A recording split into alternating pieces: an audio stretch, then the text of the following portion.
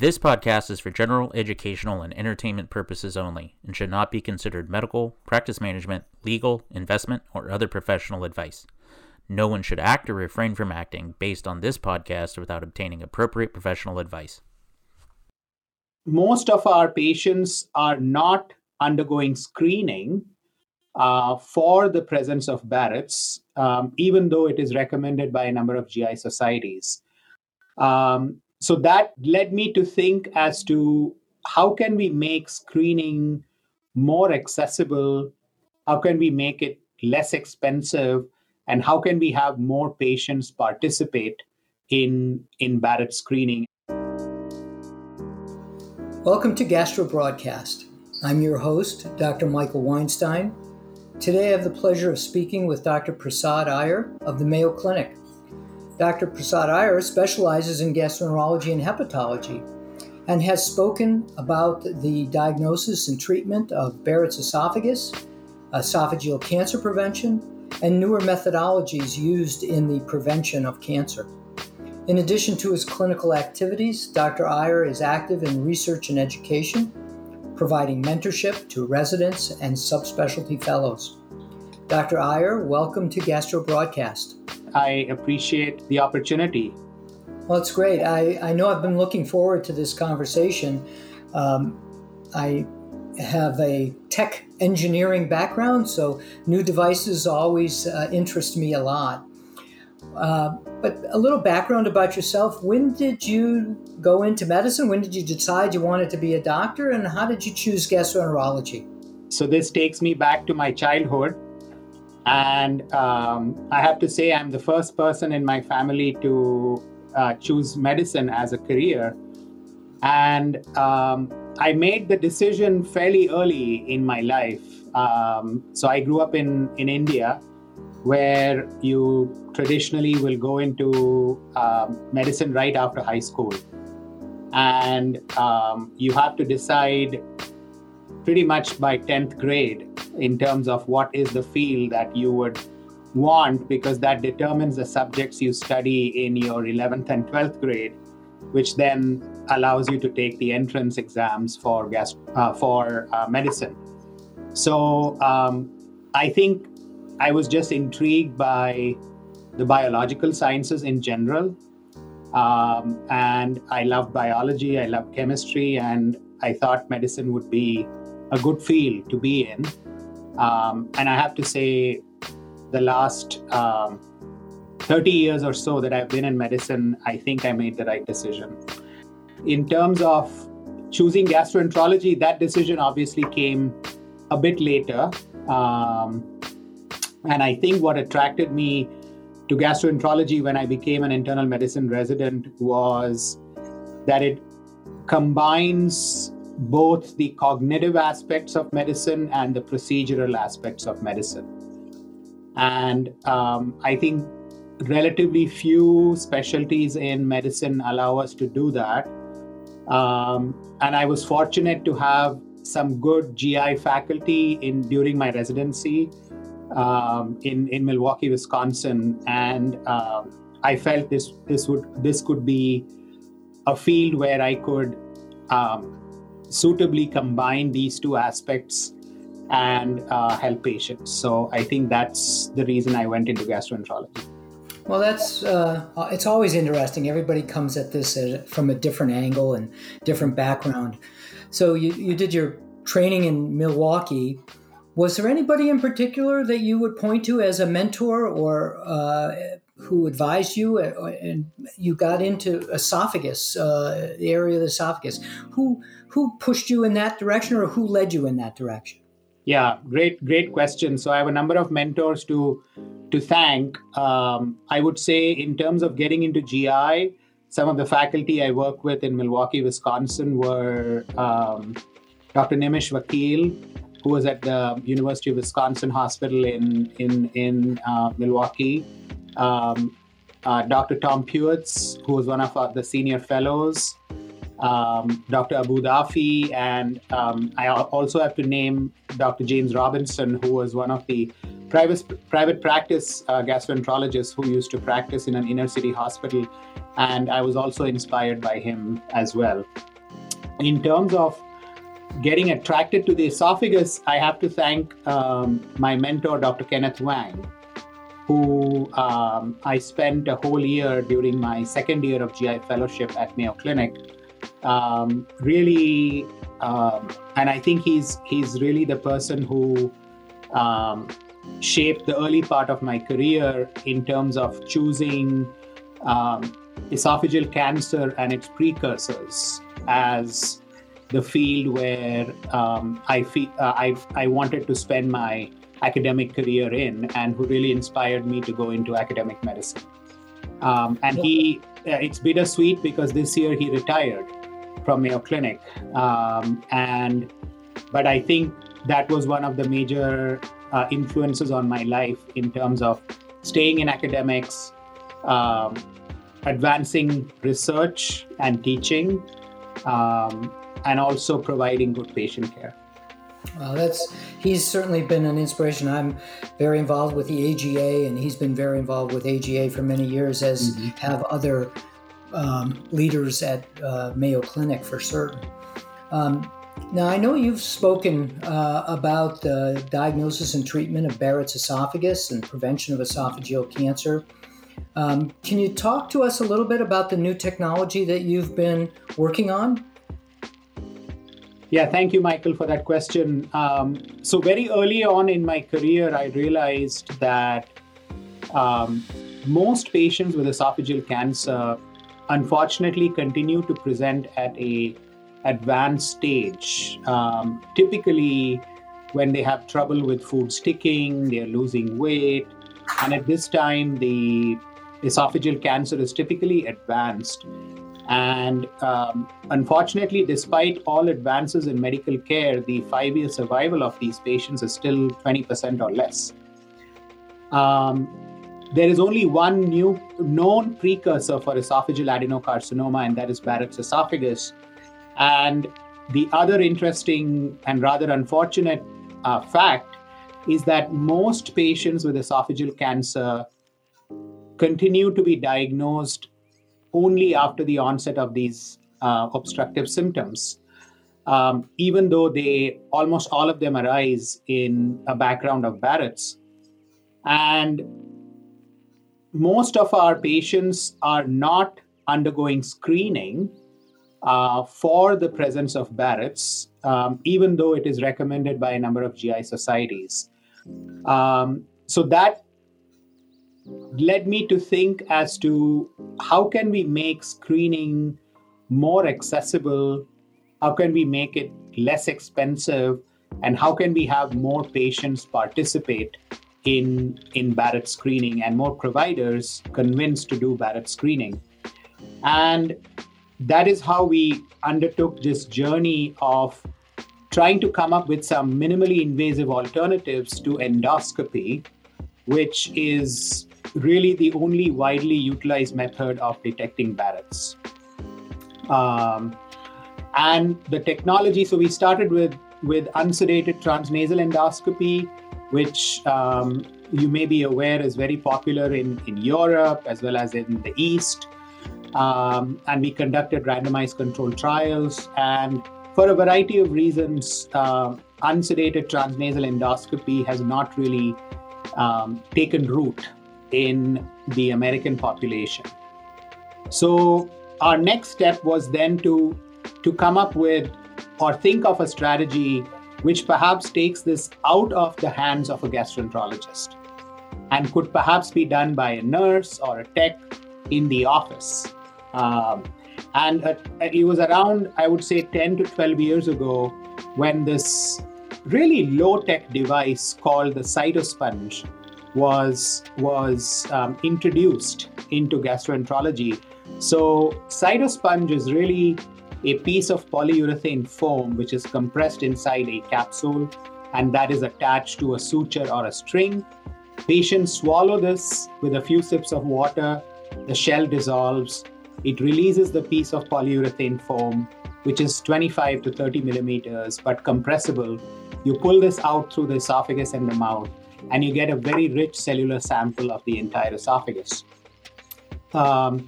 So the advantage is that you can use these cells for a variety of biomarkers.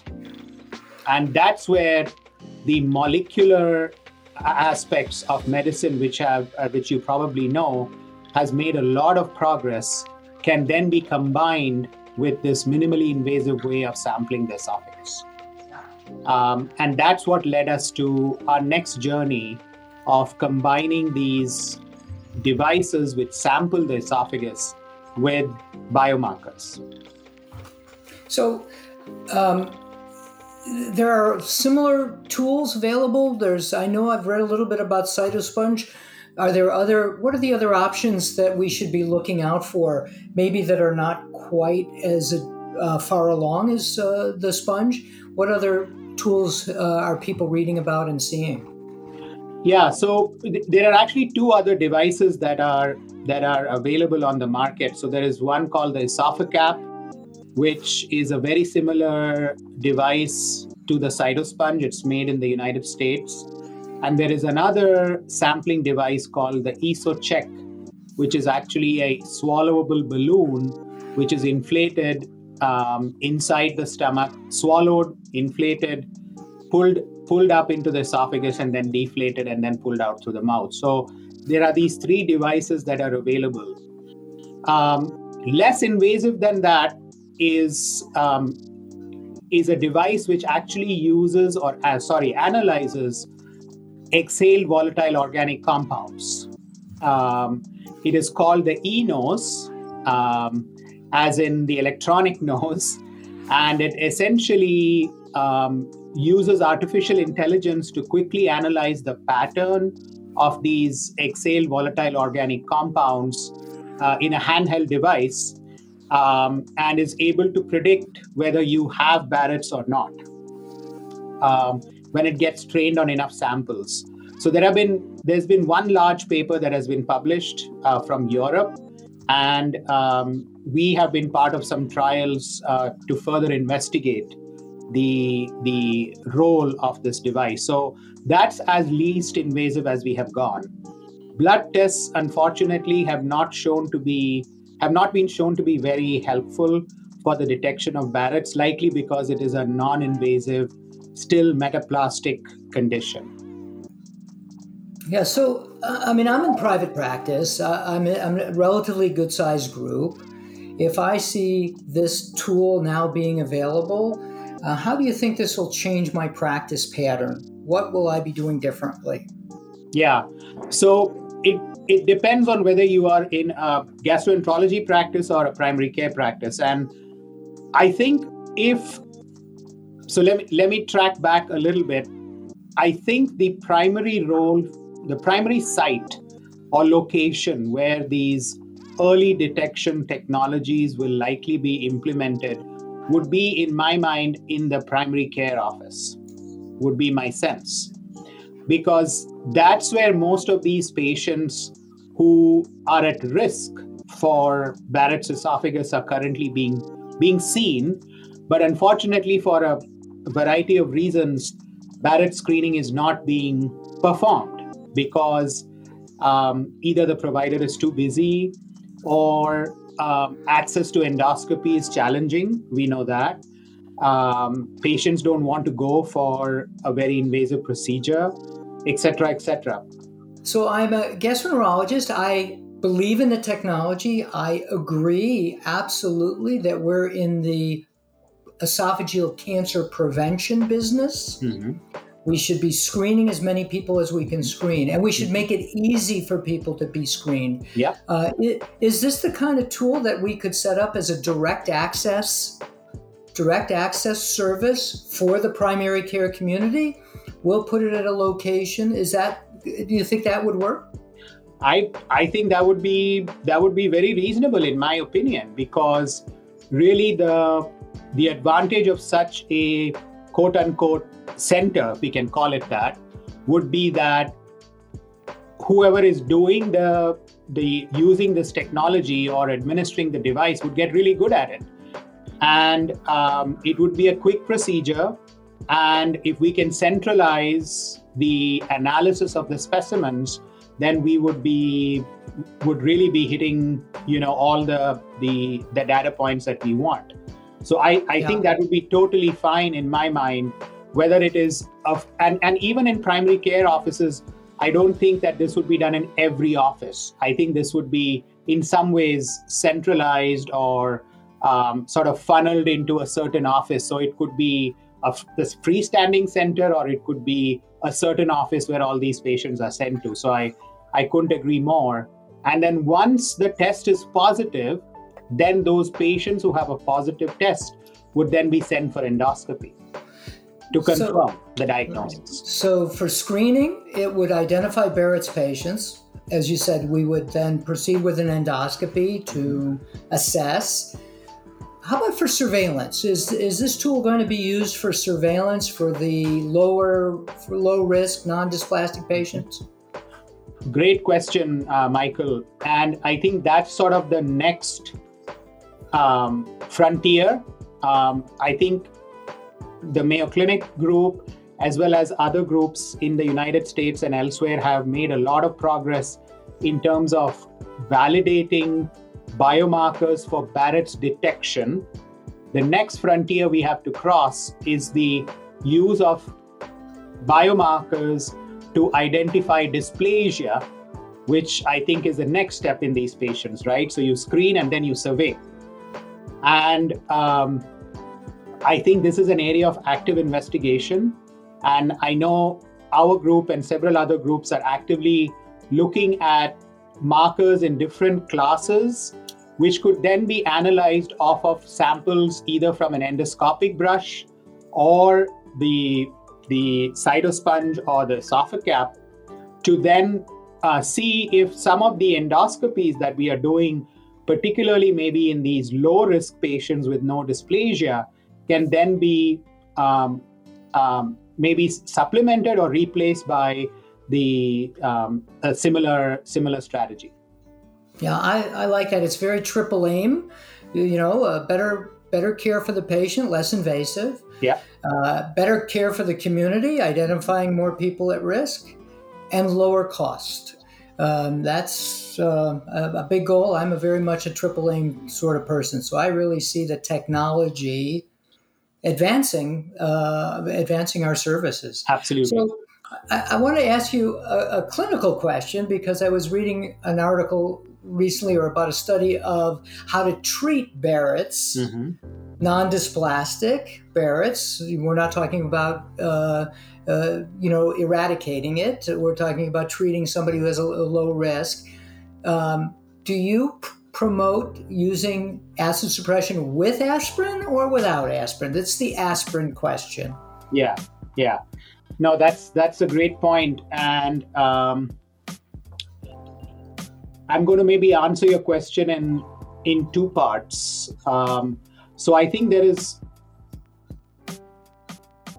we treat every patient with Barrett's, whether they have, once they have dysplasia, I guess the discussion is different. But if we just step back to non-dysplastic Barrett's, I think every patient has to be on some dose of a proton pump inhibitor, in my mind, to do two things. Number one, obviously to control their symptoms of reflux, which many of them will have, heal esophagitis.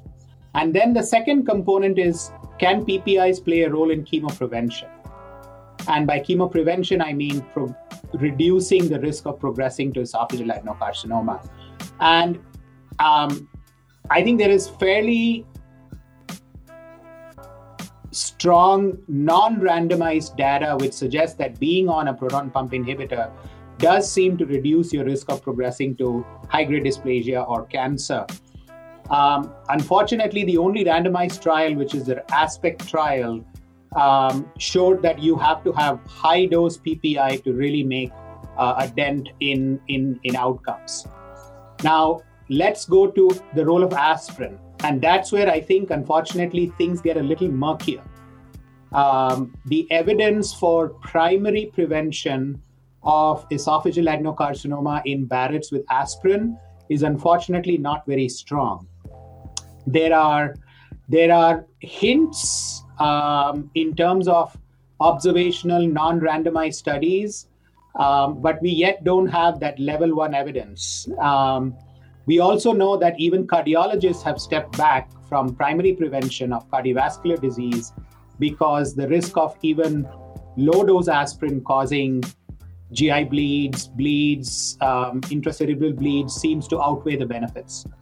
So what I have started doing in my practice is that I actually look for other cardiovascular risk factors in my patients, and if they qualify for secondary prevention of cardiovascular disease with aspirin and they have Barrett's, then I encourage combination of aspirin plus PPI.